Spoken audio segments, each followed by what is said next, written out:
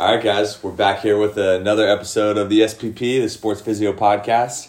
Going to keep it a little bit light today, just really focus. So last one we dove heavy on some of the research, but today Liam and I are just going to go through some of the practical applications and just have a really good discussion about how we can actually implement some of the force velocity profiling into our settings, whatever that might be.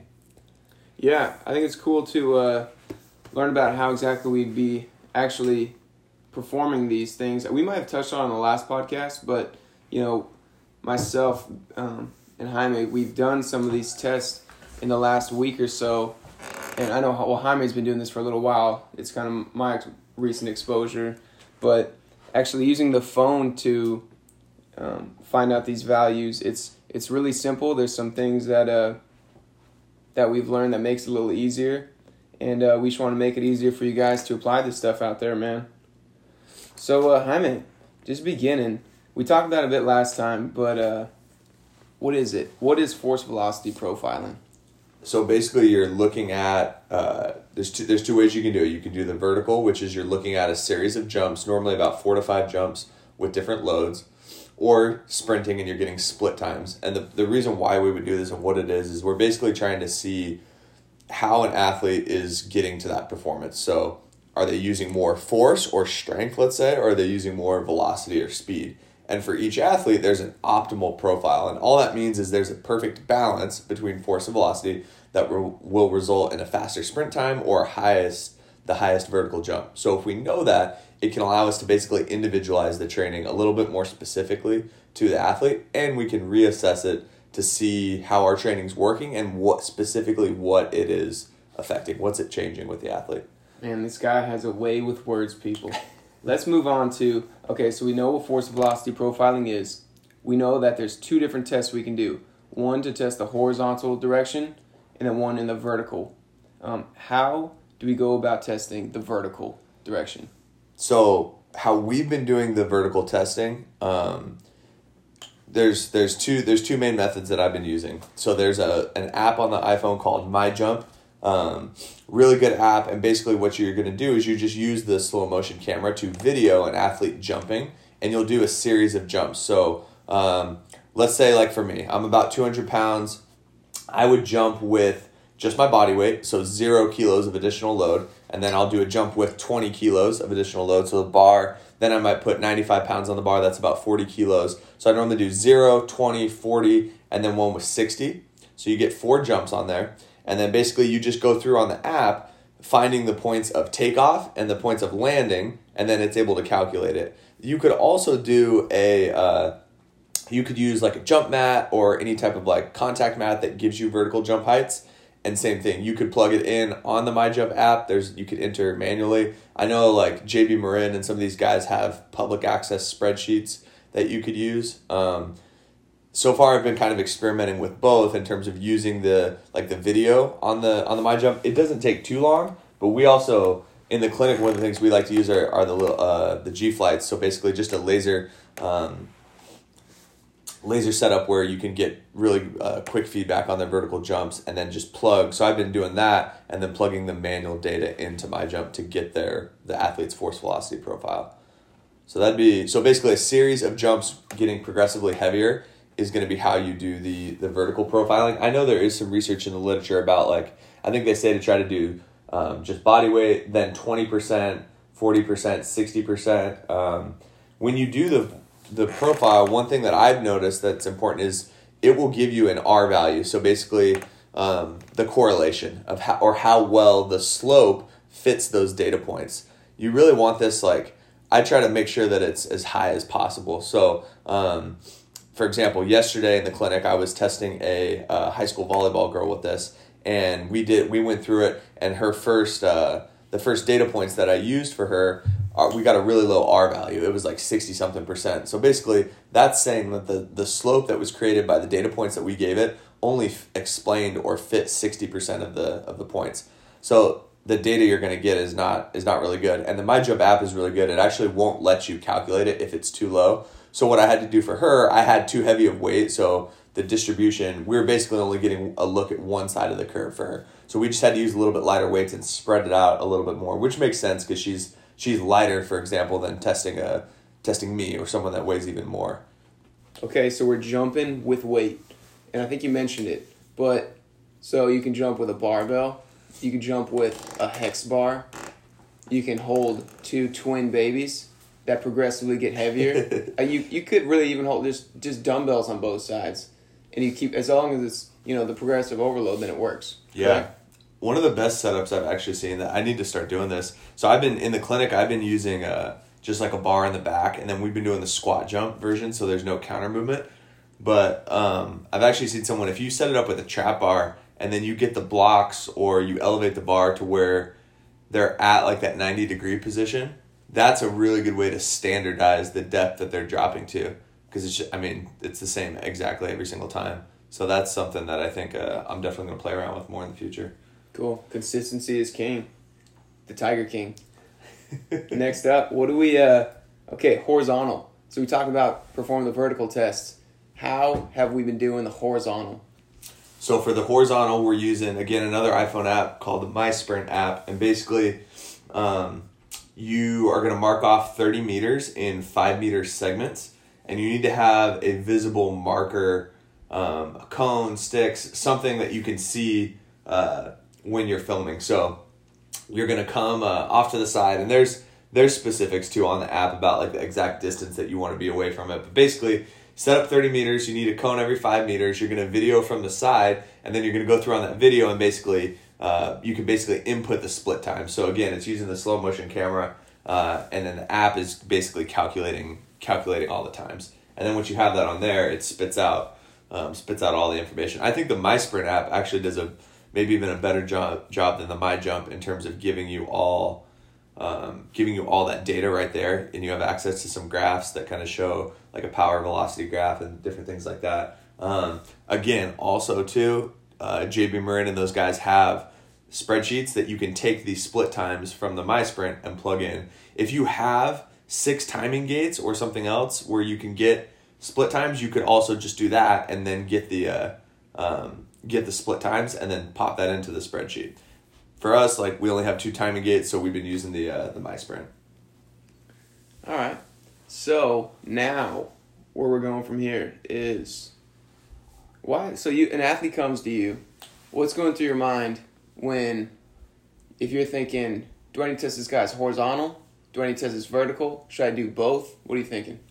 Well, I think the first thing that comes to mind is like logistics. So if you don't have a lot of time or space, the vertical jump profile is easier to get, especially like in our setting. I don't have 30 meters indoors or 30 meters close by.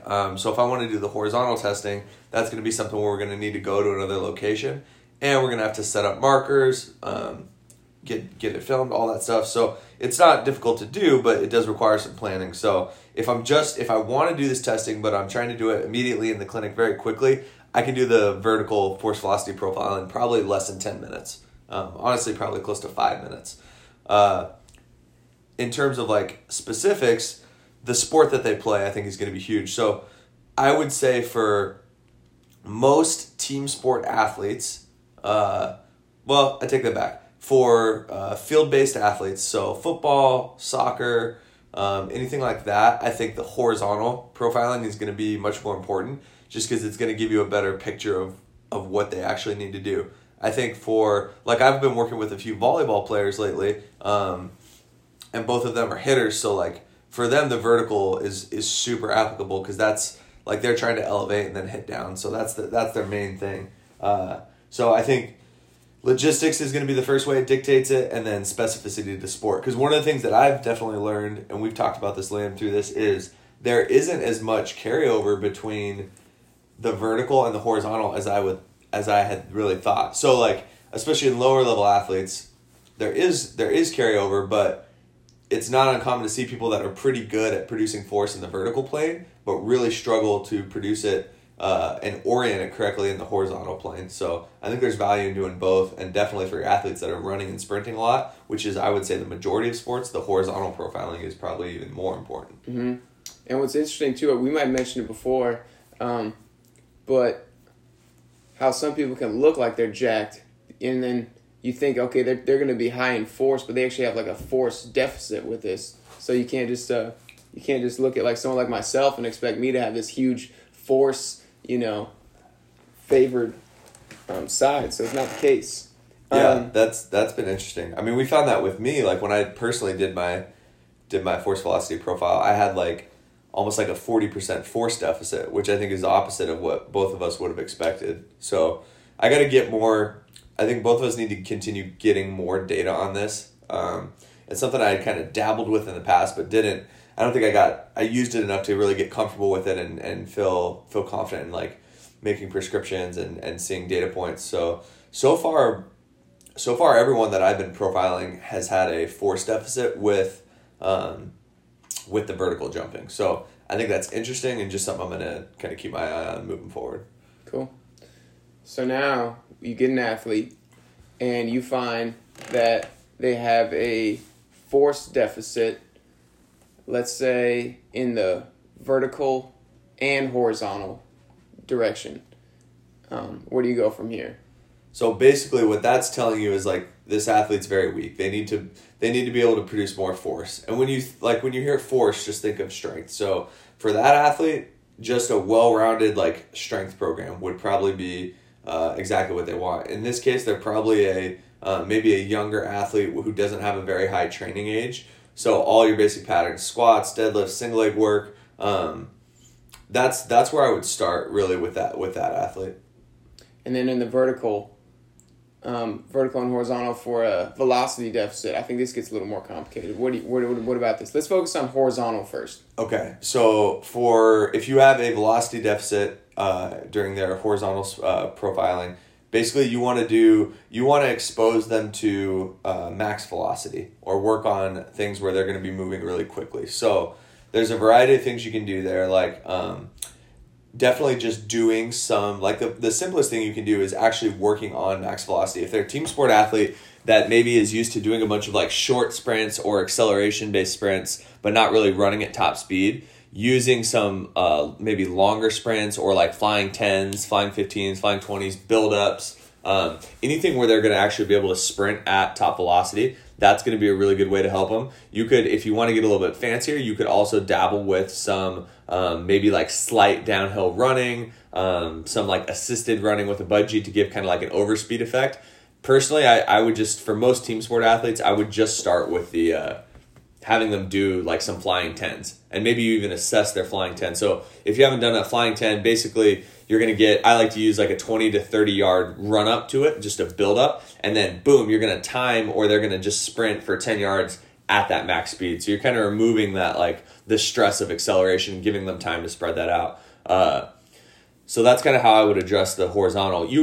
And again, here too, like we talked about this with you a little bit, Liam, like if you have a big lack of like ankle stiffness, or you're struggling to handle some of the vertical ground reaction forces at top speed, I also think this is where using some fast response plyometrics could be good. So a fast response plyometric is just something that is going to have a very short ground contact time and probably shallower angles at the ankle, knee, and hip. So think about like a low hurdle hop where you're not trying to jump 30 inches in the air, but you're focusing on really quickly hitting that ground and then popping off of it, getting over the next hurdle.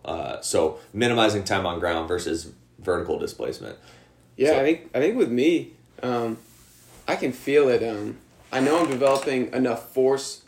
I'm developing a lot of force through my hips. But when I'm going to push that force into the ground, I can tell my ankles are a limiting factor. So I think it'd be interesting to see more research behind that, and just seeing more bodies. If we just improve ankle strength and that what's the word I'm looking for? That quick stiffness of the ankle. Yeah. If you just get the ankle stiff, maybe you're more able to transfer that force. For sure. And that's where, like, for you, the RSI is a huge assessment that I like to do. So that's the reactive strength index. So there's different ways you can test that, but basically it's just a ratio of you do like a depth drop off a box and then immediately jump up, and it's a ratio of how high you jump divided by how long you're on the ground. So it's giving you a really good idea of how much force an athlete can produce, but specifically how quickly they can produce that. So like one of the things we did with Liam when we went through his assessment, when we did his his force velocity profiling, he actually had pretty good like P-maxes, like good power production, especially in that vertical jump. But his RSI was much lower. So that's a good, like, this is where you got to use your coach's eye and use all the data points, right? So we watched in terms of like Liam, and we're kind of doing a little case study that we'll talk about more with him, but we got video of him sprinting. Both him and I agreed that there was some like collapse or breakdown of the foot during acceleration and top speed where he just wasn't handling those forces as much. We had the subjective information of he can feel his ankle kind of smushing into the ground, like he's not able to maintain it as rigid as he wants. We also did some like pogo jumps and like bounding stuff to see what he looks like with that. We both visually and subjectively agreed that he wasn't as stiff as he'd like. And we used the data from the RSI to confirm that I think Liam's RSI was like, your top one was like maybe 1.5 or something versus we want to get that, like for Liam, we want that number to be above 2.0 basically. So that's where I think with all of this stuff, it's just important to keep in mind, like it's a piece to the puzzle. So if he had a lower RSI, but he didn't feel that way, we weren't seeing it on the video, all that stuff, like it might not be something that we put too big of an emphasis on. But if you get this data and it's correlating with your coach's eye and what you're seeing, and it's correlating with what the athlete's telling you, then it's like in my opinion, you can feel really confident with pursuing that kind of that intervention. Yeah, I think that was an awesome idea, combining the RSI with this stuff. I want to touch on something you mentioned before about improving velocity, which I didn't really think about before. You mentioned, these guys who aren't exposed to running at top velocity. If you just get these guys running at top velocity, you don't need to like overtrain them in the beginning. You just got to get them running at that top speed, because if you don't lift weights, if no one ever does like a chest press, the law of like overtraining to get those demands, you just got to meet that baseline and get these guys comfortable with that before you even probably think about doing this fancy like band assisted stuff like that. Totally. I mean, I think back to like, I don't know about you, Liam, but like I think back to my like playing career, and we didn't do a ton of, like there just wasn't a lot of top speed exposure. Mm-hmm. I mean, I never did flying 10s. I never did flying 15s. Like we would test our 60, so that was exposure to it, but we wouldn't really train that way. So I think for a lot of these team sport athletes, just like exactly like you said, just doing a little bit of it can be really powerful. And too, like there's nothing people talk about wanting to like develop force or like power or like rate of force production in the weight room. Nothing you can do in the weight room. Absolutely nothing. No matter how many chains, bands, how explosive, like tendo unit, nothing you can do is going to come even close to the velocities and the force that you're going to experience at top speed running. So I think even if you're a volleyball player and you're never going to run further than 15 feet, I still think there's some value in including some top velocity work just because of the huge like nervous system stimulus for it. And it's so athletic because you're getting those. Sprinting is all about that fast contraction and relaxation versus like in the weight room, you can do oscillatory things, but most of the time we're not. It's not, you're not getting athletes to reflexively like fire, like contract and relax, which is how they need to focus, which is what they need to do in sports. So yeah, I mean, I basically like, don't be scared to have your athletes do a little bit of top velocity work. Doesn't mean you need to abandon everything else. And we're not saying only do that. We're just saying like, that might be one component of your training program and plan.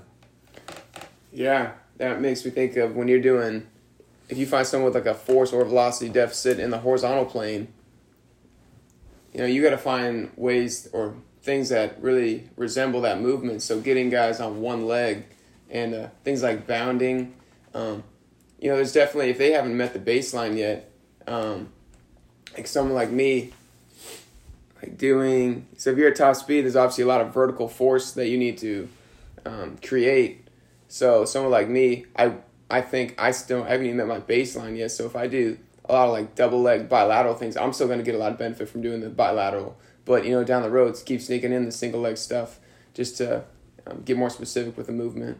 Yeah, I think so. There's different schools of thought on there. I know like Cal Dietz, he talks about in triphasic training, like he actually considers double leg plyos to be more specific to running because you can have shorter ground contact times versus single leg, Which is, I mean, I don't necessarily disagree with that. I see the point he's making.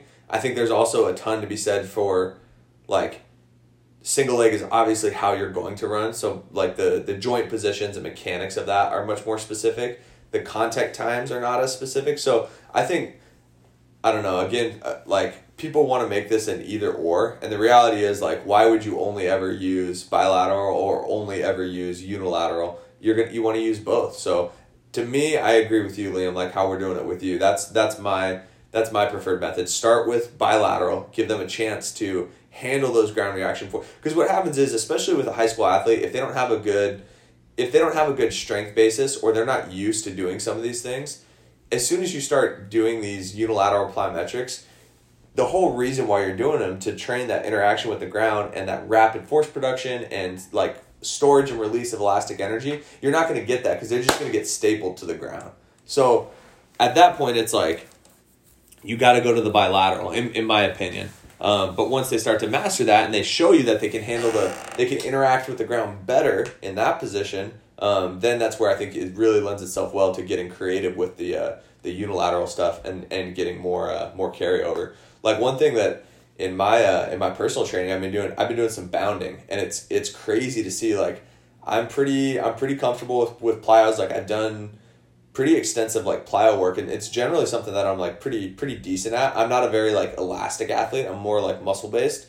So repeat efforts or like short ground contact times I'm not as good at, and it's crazy the bounding, like just a right left bound is like I can tell it's like so much force for me to overcome, and I have like a pretty good strength background, all this stuff. So for me at least, it's just been eye opening to see like that's a really powerful stimulus. We just need to be careful how we're applying it, making sure the athlete's ready for it. And you've been sneaking in some barefoot training. Dude, the barefoot thing has been huge for me. I think like that could be a discussion in and of itself, but I tend to be like I have pretty poor top speed mechanics, and I definitely do the same the classic like team sport thing. I start overstriding, pelvis tips forward, and I start getting real heavy heel contacts. And that's where like looking back on my training, definitely just like too much weight room exposure and cueing on heavy through the heels, squatting, deadlifting, like so what's kind of happened is I think I got some crossover from that into sprinting. So the barefoot's awesome because you don't have to cue an athlete. You don't have to yell at them till you're blue in the face. You just get them barefoot. They're not going to slam their heel in the ground anymore because it hurts really bad if you do that. So the barefoot's really cool to just get them reinforcing some of the positions that we want them to be in. And it's a really good way to train the ankle and that whole lower leg complex. Yeah, I want to move on to another tool I think would be really cool, especially in the horizontal plane, is using sled work. If you find someone with a force deficit in the horizontal plane, there's so much research that's been coming out. Shout outs to JB Marin. We got to get that guy on this podcast. JB's the man. We're not talking Justin Bieber either here. But yeah, sled work. So I think the sled work touches on two different things. So if you get this guy or gal with a force deficit in the horizontal plane, there's a few things going through my mind. Maybe there's a technique issue going on. Maybe they're not able to direct the force in the right direction. Like maybe they're right when they come off the block, they shoot too vertically, or maybe they just aren't producing enough force. And I think that's the cool thing about the sled is, one, I think you're able to, when you have a sled behind you, you're automatically going to have to change the lean of your trunk and your whole body to orient the forces in the most efficient manner. But also loading up the weight, you're able to develop more force. So what has been your thoughts on sled training so far? I think the sled training, out of all this like force velocity profiling stuff, the sled training, other than like learning athletes do need to make sure they develop a good base of strength in the weight room, general means, especially athletes with lower training ages. I think the biggest thing I've learned from all this is like how good heavy sled pulling is for athletes. It does so many good things. It's a specific strength exercise. So you're building strength.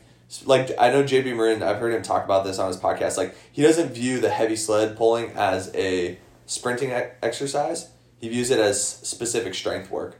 So I think that's like it's a really good way to build strength in the exact positions athletes are going to need. And then two, like we saw this last weekend with some of my sprinting. I'm someone who struggles with, I have pretty high force production levels, but my ability to orient that force falls off really, really quickly. So like I'm good like that first step, maybe even second step. By that third step, I've started losing my ability to propel myself forward. Because I'm kind of overstriding, but I don't maintain a positive shin angle. And all we did was we put me on the sled, got that loaded up to a good weight, and then my sprinting like instantly was way better in terms of my shin angles. So with the resisted sprinting, you're putting athletes, they can't mess it up in terms of the posture, the position that we want them to be in. And now instead of having really strong horizontal forces for 1 to 3 steps, now you might be able to get them 5-10 yards of exposure to pushing that force back in the kind of in that horizontal direction. So I think it's the take home point for this is like even for a high school athlete that's still developing and is still working on general weight room strength, the resisted sled work at like 50% velocity decrement, so running at like half speed, is a huge tool that I think like I mean if I'm running a high school strength and conditioning program, that's definitely part of our program. Yeah, I think that's a good point. Sometimes you hear all these fancy interventions like sled work, band work, but sometimes you don't need to get fancy. You just need to hit the gym and get back to the basics. Yeah, and I think like we did the method Liam and I used. We just Cam Joss talks about it. Like a lot of this research shows that you're trying to load the sled to where you get to about a 50% velocity decrement. So all that means is that let's say you can run 10 meters per second, the weight on the sled should be such that you can run 5 meters per second with it. You're still trying to run as fast as you can, but the weight's slowing you down. We don't have a tool that measures meters per second, so we would have to use like the MySprint or something like that. So Cam Joss came up with a really good practical method for this. Take your 40-yard dash time, so let's say it's 5 seconds, okay? Add 0.2 of a second, subtract 0.2 of a second to create a range, so 4.8 to 5.2, and then have an athlete run 20 yards, so half the distance in the same amount of time, and that's going to basically be a 50% velocity decrement. So we did this, and the cool thing about that is it doesn't matter what surface or what sled you're using, because it'll automatically be specific to the coefficient of friction for that surface. So last week we were on grass with the sled. I think for me we found like 115 pounds that put me at that 50%. For Liam's a little bit lighter. I think for Liam we found it was around like 90 pounds, put him right at that perfect amount. So that's a super simple way that even in a high school program, you could very quickly get athletes running at doing resisted sled running at a weight that's going to be really beneficial for their force production and their basically their technique, their ability to orient that force in the right plane. So yeah, it's a great tool. We're big fans. Yeah, especially when you dive into more J.B. Marin's research, and there's some other guys doing it too, but it seems like these guys getting really good results from, I've seen some examples of slowing down the velocity with a sled, 25%, 50%, 75%, and they're showing that the guys that run with 75% on these protocols can improve their speed. It's usually only from like 0 to 10 meters or 0 to 20, but I think in the last, 20 years ago, people thought you only wanted to use a lot lighter, like maybe, 10% slowing you down. And they're showing a lot better results with using heavier weight. Yeah, it's that old, like, there's been that thought process that you're going to mess up the kinematics, the mechanics of it. And that's why I made the point, and this is straight from J.B. Marin's work, it's not sprint work. So don't think of it as like you're messing up the sprint mechanics, you're doing strength work. So you might see some mechanical changes. Personally, like, I haven't really seen negative. Like, I don't feel like it throws off the arm action or anything like that. If anything, it just, like, for me personally, it made my shin angles so much better. I kept positive shin angles into my 4th, 5th, and 6th strides versus before, by my 2nd and 3rd stride, I was starting to lose that. So I don't really think that's something that, basically the research has kind of disproved that. So yeah, do the heavy sled work for sure. Yeah, I thought I saw there's a couple of studies I've seen where I think it's been a mixture actually. Some guys, they'll find these guys that have a force deficit. Then they'll get them doing this heavy sled work, or they'll just do a bunch of more strength training for these guys with force deficits. And I think I've seen a couple of studies where their velocity their velocity will actually decrease a little bit, which just the whole point I'm trying to make is if you find someone with a force deficit, yeah, you obviously want to improve their force, but don't forget about the velocity too. You want to keep sprinkling in the velocity in like the real world. I'm sure, just something to keep in mind. Yeah, absolutely. You want to be well-rounded, right? So I think that's always the struggle with this stuff too. Like, you get excited about one thing and you want to implement it, but it's important not to throw the baby out with the bathwater, I guess, right? Like, to make sure you keep elements of that in your program. And depending on the sport or the position even, that might influence how much of that you keep in the program. So if I'm a defensive end, I probably need they're probably on the lower end of the spectrum in terms of how much top velocity exposure they need, versus if I'm like an outside receiver and like that, like big playability is like, that's a really important part of my skill set, I might need more top velocity exposure. Still going to do top velocity with both of them. It might just affect how much I'm doing with them. Gotcha. That makes sense. That's all the questions I got for you today, Jaime. Do you have anything else you want to mention on this thing?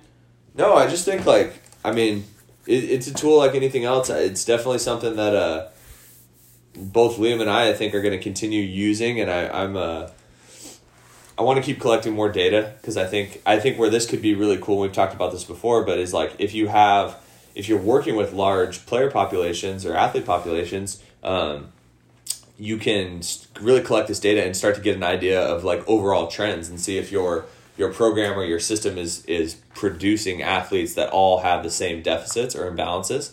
That's like a really good way to look at it. And I also think too, I know there is some research correlating like specifically horizontal force production with hamstring injury. That's something that I got to dive into further, but clinically, this is definitely something that I'm going to use more and more with athletes in return to play scenarios. And I know like with that G flight too, the RSI is huge, because we talked to like way back, I think maybe like episode 1 or 2 of the pod, we talked about how strength in post-op ACLs comes back within 6 months. They pretty much have their strength back, or was it 1 year? It was six months of strength, and 1 year they get the rate of force production. So that's where like the the rate of force production, assess that with these profiles, and then like the RSI is a great test for that, to see you may have a good vertical jump, but now when we put the limiting factor of, because that's the thing with sports, right? Like, and this is one thing that's, I think, is really clicking in there for me. If you ask me to do a vertical jump, I have as much time on the ground as I want for a single jump, right? I can load up, I can get as much knee and hip flexion as I want, take as long as I want on the ground. I can use a really large amplitude with my arms to help drive me. That's like, even if you take a sport where jumping is really specific, like volleyball or basketball, that's not how they're going to jump. So they're going to be, like in sports, the limiting factor is always time.